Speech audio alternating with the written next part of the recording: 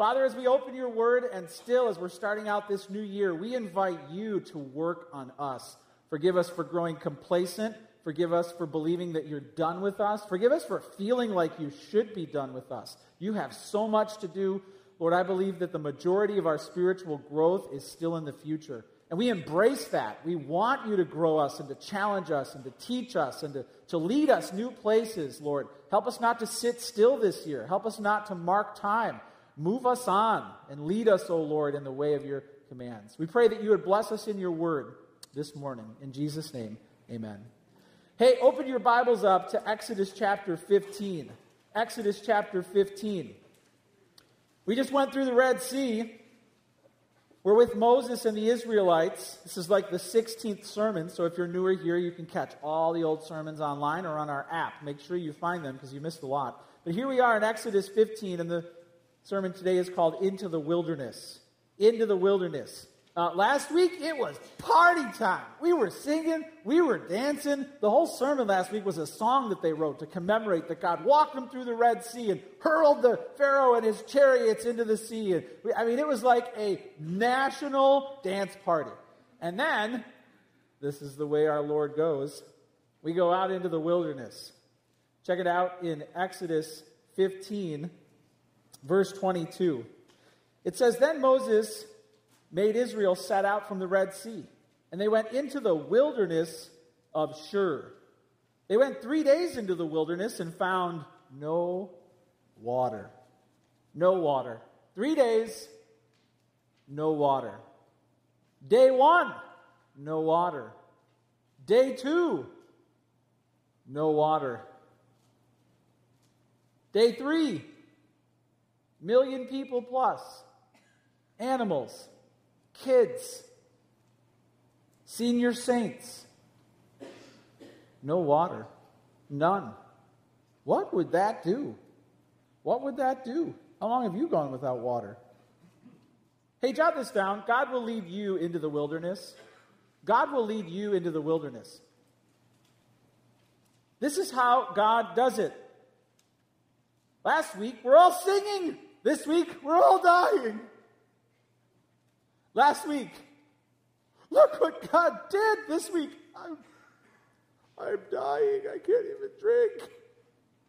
You have to learn about the Lord here. We have to learn about the Lord here. God wants you to embrace trials. He wants you to embrace trials. I would think if I was following Moses, right, there he is. It's Moses. We're following Moses. That we'd go to some pretty awesome places, right? Like he talked to the burning bush and God sent him to come save us. And now we're following Moses. And we have no water for 3 days. Did God mess up? Did Moses mess up? They didn't have GPS back then. Maybe they did. No. This is exactly where God wanted his people to be. How can that be? How can God want children to perhaps die of thirst? What kind of a God is this that we're following? You must understand the purpose of his heart when he leads you into the wilderness. He will take you to places he could prevent you from going. He could prevent you from going there. I mean, water is God's thing, right? Right? Like last week, he made it stand up in a wall, and this week there's none of it? How is this? It's because he has a plan to use the wilderness to grow your faith. I've got some pictures of the dunes. We went to the dunes a few years ago as a family. There's my daughter, Cassie, standing in front of a warning sign at the edge of the dune. And if you look in the background there's a house that's being swallowed up by the dune. The dunes swallow houses. There's all sorts of houses under these dunes. It's hilarious. I mean, talk about picking the wrong spot for your vacation home. And there's this warning sign. Don't go over the edge or you'll die. Check out this picture. It's just in the middle of the dune, and we spent like 1 hour in the dune. Kids love running up and down the sand and throwing the football around, and then I'm like, let's get out of here. All right? This was fun, but it's hot, and I'm thirsty. So after we had our fun, away we went. But what would 1 day be like there? What would 2 days be like there? What would 3 days be like there? And there's no water in sight. That is supposed to show you seasons of life God will lead you to. How will God lead us into the wilderness? Jot this down. By taking things away. He will take things away. Perhaps basic things. Perhaps necessary things. He will allow things you need to go away. He will allow people to go away. He'll take things away. Now, why would he do this? Well, sometimes God explains things in the Bible by giving us images. So a picture can sometimes show us why he's doing something. So in Hebrews 12:27, it says this. This phrase, yet once more, indicates the removal of things that are shaken. That is, things that have been made, in order that the things that cannot be shaken may remain. A lot in this verse, but basically the picture we see here is God shaking something like an earthquake or a tree or whatever, shaking a building, right? So that whatever's going to fall down falls down. But then the things that don't fall down, you realize, will last forever. When God shakes your life, when things are falling over, you're learning something. You're learning that those things were temporary to begin with. And then you'll find out the things that will never be shaken, and those are the things that you will hold on to for eternity.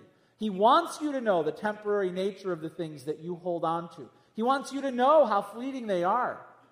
He'll take things away. In John 15:2, another image we have that explains this is, every branch of mine that does not bear fruit, he takes away. And every branch that does bear fruit, he prunes, that it may bear more fruit. This is a great portrait. The portrait here is God pruning your life, or pruning his church, which means he walks at you with a knife and starts slicing things away. Right? I taught this once before, this passage as a standalone sermon, and I called it, Put Down the Knife, God. Put down the knife, God. He will prune your life. He will take things away. Things that are not necessary, things that are not permanent, so that there will be more fruit. God will take things away. God will lead you into the wilderness. He'll do it by taking things away.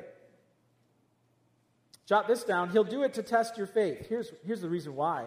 To test your faith. God will test your faith in the wilderness, in the desert. He will lead you to places of fatigue, frustration, anguish, fear, worry, confusion. He will lead you there. He will allow your basic needs to not be met. He will allow you to wonder how the bills are going to be paid. He'll do it. He'll do it. He'll allow you to get sick. He'll allow your family to be discouraged. He will allow you to feel this way. You're going to the wilderness. You are. And if you've been there, you'll be back there soon. And if you're coming out, he's had you there for a reason. He'll test your faith. Why would he do this? Is he mean? How could a holy God, who has all the water in the earth at his disposal, look down on his people and they just need water? He's cruel. No. Suffering accomplishes things. Suffering shows faith, but it also grows faith. It does both. Suffering shows faith, meaning when you're suffering, your faith emerges. People who are following Jesus for the goodie bag bolt when the pain comes, because they were in it for the blessings. When the pain comes, their faith is proved invalid. And they leave because they never had it. They had something selfish in mind, but they certainly didn't have the glory of Christ in mind. So pain shows faith, but it also grows faith. So when the pain comes, your faith begins to grow as long as you remain under the trial. If you escape, if you hit the eject button, if you find sinful ways to alleviate the pain, you won't grow. But if you remain under it, your faith will grow stronger. God sends you into the wilderness to test your faith. The truth is, God has a plan for your pain. But we don't like pain. Oh, we want God's will for our lives, don't we? I just want to know where God wants me to be. Well, what if it's a season of suffering? Well, then I don't want to know anymore. I like what C.S. Lewis said. He said, we're not necessarily doubting that God will do the best for us. we are wondering how painful the best will turn out to be. God, I just want your best, but I don't want it to hurt. Careful what you long for in the secret places of your heart. Do you want to be more like Jesus? Do you? Do you want to be more like Jesus? Do you? If you want to be more like Jesus and you want a life without suffering, then you really don't want to be more like Jesus, because he was the suffering servant. Be careful what you long for. Be your worst day if all of your problems went away and you no longer needed God for anything. That's your worst day. Be careful not to pray at the end of your prayers. Be careful not to long for God to become unnecessary in your life. And if what you're praying for equals, I will no longer need God, why would he answer that? He won't. Don't pray for God to become unnecessary. Pray for God to become supreme. And that includes suffering. He'll test your faith. Do you wonder why your life is so hard sometimes? It's because God wants you to personally know his presence and his power. That's why. That's why. He wants you to have a stronger and better relationship with his Son. That's why the pain. That's why. God will lead you into the wilderness. He'll take things away. He'll test your faith. Jot this down to show you how much you need him. To show you how much you need him. It says that they went 3 days in the wilderness and found no water. After departing from the Red Sea, walked away from the sea, no water. This idea of thirst is a spiritual portrait. Thirst is something that shows us something spiritual. God's people thirsty shows you something spiritual.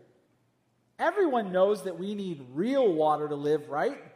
You know that, right? So Lauren and I are also doing this little health challenge with some of the staff members and some other folks in the church. And so this health challenge is like a point system. So you get points for not eating junk food. You get points for not eating after 9 p.m. You get points for, and one of the things is you get points for drinking 64 ounces of water a day. All right? So as of this health challenge, I am the opposite of thirsty.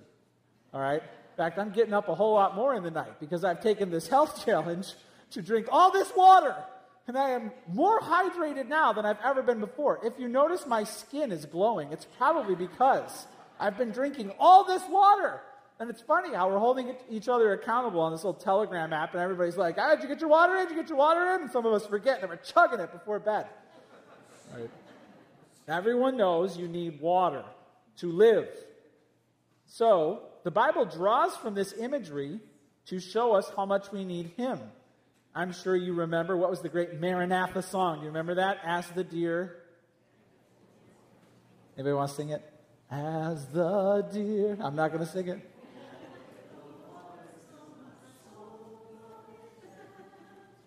See? Isn't that awesome? All right, we're not going to sing the whole thing. As Psalm 42. As a deer pants for flowing streams, so pants my soul for you. A panting animal isn't really what I'd like to be. Like, I don't really envision myself as being, I've got a dog, and when we go for a walk, he comes back and he's practically dying, right? And I'm just like, that's the way I want to be spiritually, just like that. But what a poetic, artful image of what? Of a soul wanting more from God. God wants to show you how much you need him. Jesus said, I have water to drink you know nothing about. I have water to drink you know nothing about.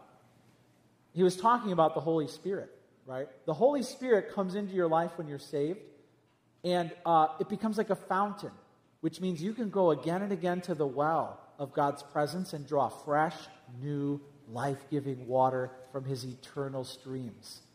That's the point. That's why we suffer, so we can thirst for more of God. You get the Holy... My daughter, Cassie, once when she was younger, I give them little Bible quizzes from time to time. So I said, when does the Holy Spirit come to live with you? And she said, I don't know, but probably on a Sunday. Cute. Very cute. I said, when you believe in the Lord Jesus Christ, the Spirit comes to live in you. She said, oh, right. God will show you how much you need him, but he has made a provision for that need. Jesus said, blessed are those who hunger and thirst for righteousness. We're also told in Ephesians 5, don't be intoxicated on wine, but be filled with the Spirit. Meaning you're so drawing from this well of spiritual life that it's like you're drunk on it, right? You're full of it. Don't ever think you're bothering God with your problems. He wants you to see how much you need Him. I need you again. I need you again. I need you again. All right. That's the point. It's the point of pain anyway. Are you inviting God into your pain? Are you thirsting for more of Him? Hey, God will lead you into the wilderness to dry places. Are you thirsting for Him? Number 2, jot this down. God will allow you to suffer disappointment. He'll allow you to suffer disappointment. Let's read on. 3 days, no water.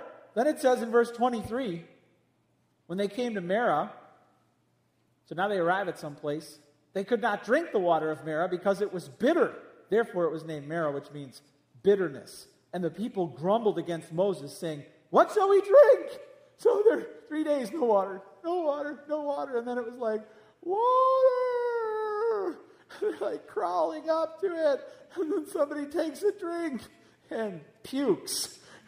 And the whole nation's watching poor Billy over there who went first, loses innards. And they're all like, oh no, oh no. What's it like to see the water? What's it like to have it in your mouth? And then it's sickening. This is just cruel.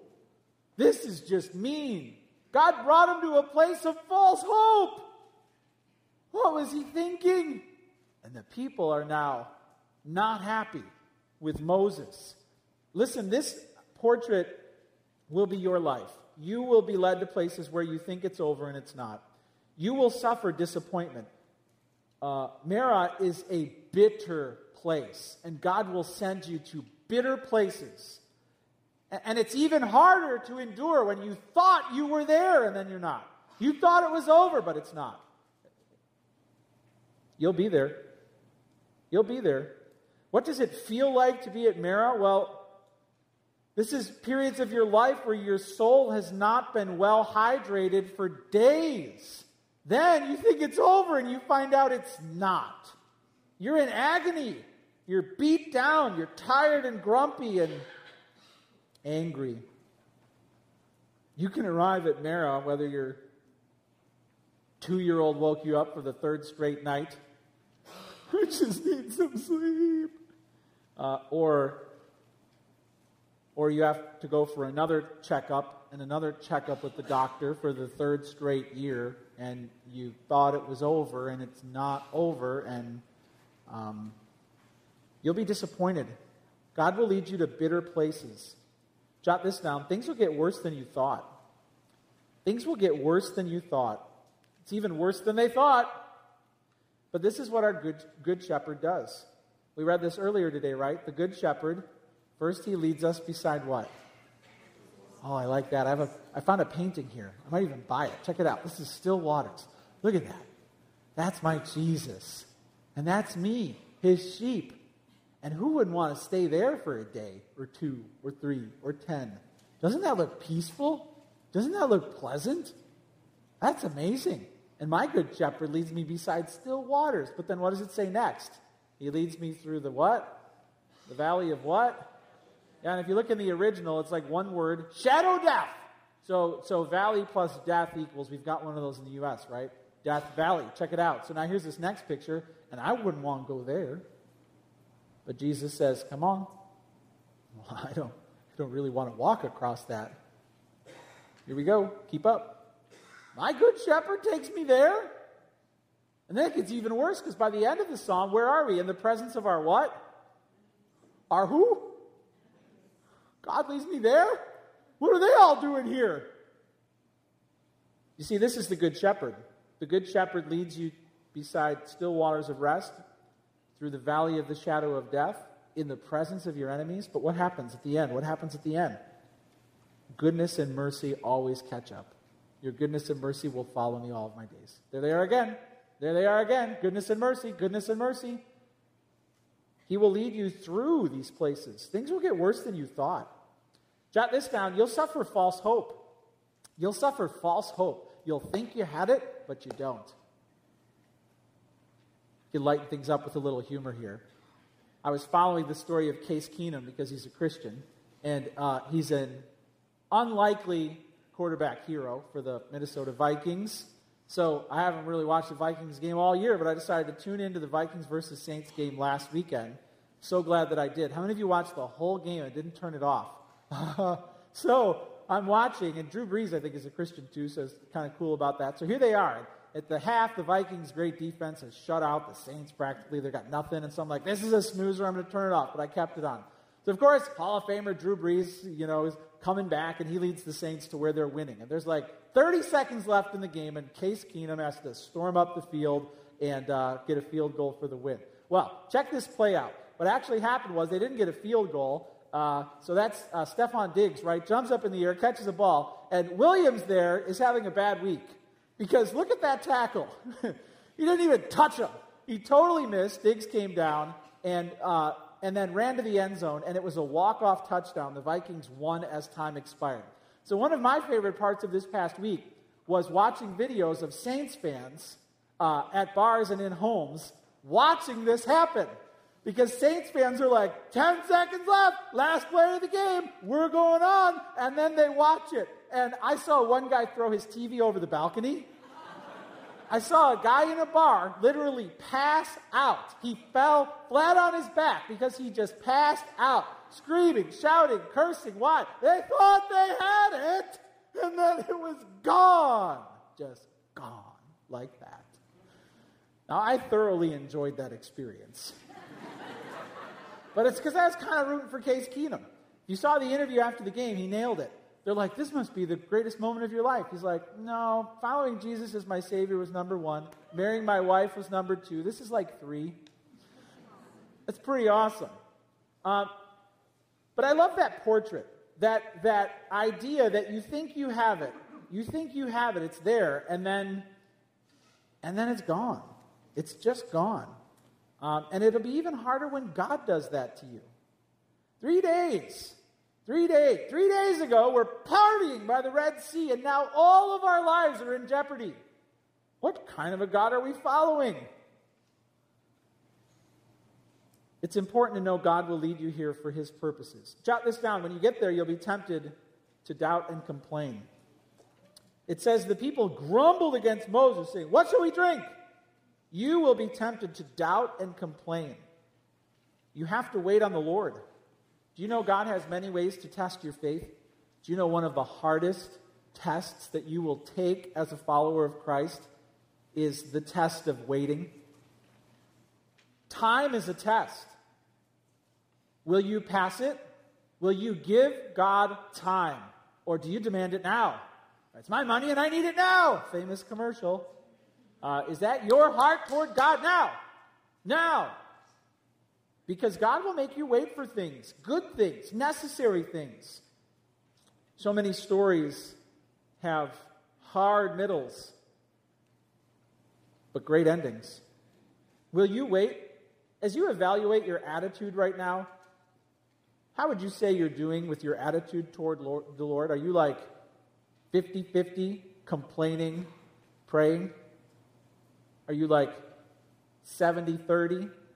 70% complaining, 30% praying? Are you like 90% complaining, 10% praying? Heaven forbid you're 100% complaining and not at all praying. Where are you at on that continuum? Where's your attitude toward the problems in your life? Do you know the greatest revival recorded in Scripture where 120,000 people got saved? Who was it that led that revival? Do you remember? Who was it? Jesus. Who was it? 120,000 people got saved. Jonah! 120,000 people turned to the Lord. The animals, too. He goes down.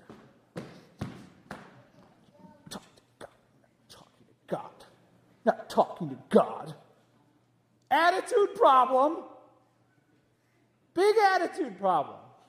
How's your attitude toward the Lord? Are you whining to God? Jonah was mad because God was forgiving the wicked. You'll be tempted to doubt and complain. We can't give in to temptation to doubt and complain and grumble. It reveals a lack of faith. Number one, God will lead you into the wilderness. He'll take things away to test your faith, to show you how much you need Him. Number two, God will allow you to suffer disappointment. Things will get worse than you thought. You will suffer false hope. You'll be tempted then to doubt and complain. Number three, cry to the Lord. When you find yourself there at Marah, cry to the Lord. Moses gives us the example of what to do. It says here in verse 25, and he cried to the Lord. He cried to the Lord. I mean, they're all about to die. He cried to the Lord. And the Lord showed him a log, and he threw it in the water, and the water became sweet. The word log could be tree or a shrub or whatever. So Moses cries to the Lord. That's a portrait of prayer. Intense, fervent prayer. He cries to the Lord, and the Lord shows him a tree. This is actually kind of funny if you think about it. He cries to the Lord, and God points to a bush and says, go throw that in the water. And so he picks up the bush and walks over to the water and throws it in. It's actually kind of funny because there's no reason why that would work. He looks like a fool. I've got the answer. I'm going to go throw that bush in, and then the water's going to get all... It'd be kind of funny if you've got problems and your neighbors see you out front digging up a bush, and then you walk in your house and throw it in your bathtub. And then all your problems go away. This is what's happening. Pick up the bush, throw it in the water, all your problems will go away. All right. So they did it. And what does it say? And the water became sweet. There the Lord made for them a statute and a rule. There he tested them, saying, now here comes the lesson. If you will diligently listen to the voice of the Lord. It's not the bush. Everybody say it's not the bush.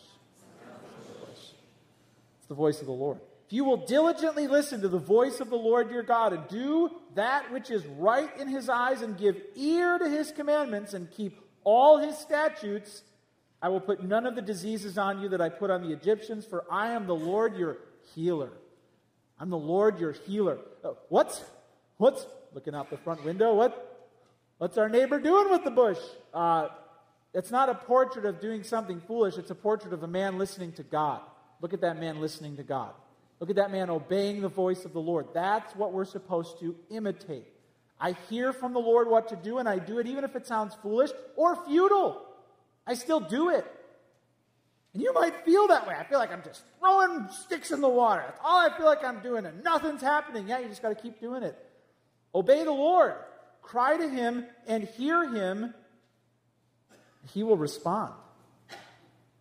The Lord said, I will be your healer. There's so much here that we can pick apart, but he's not healing the water. Who's he healing?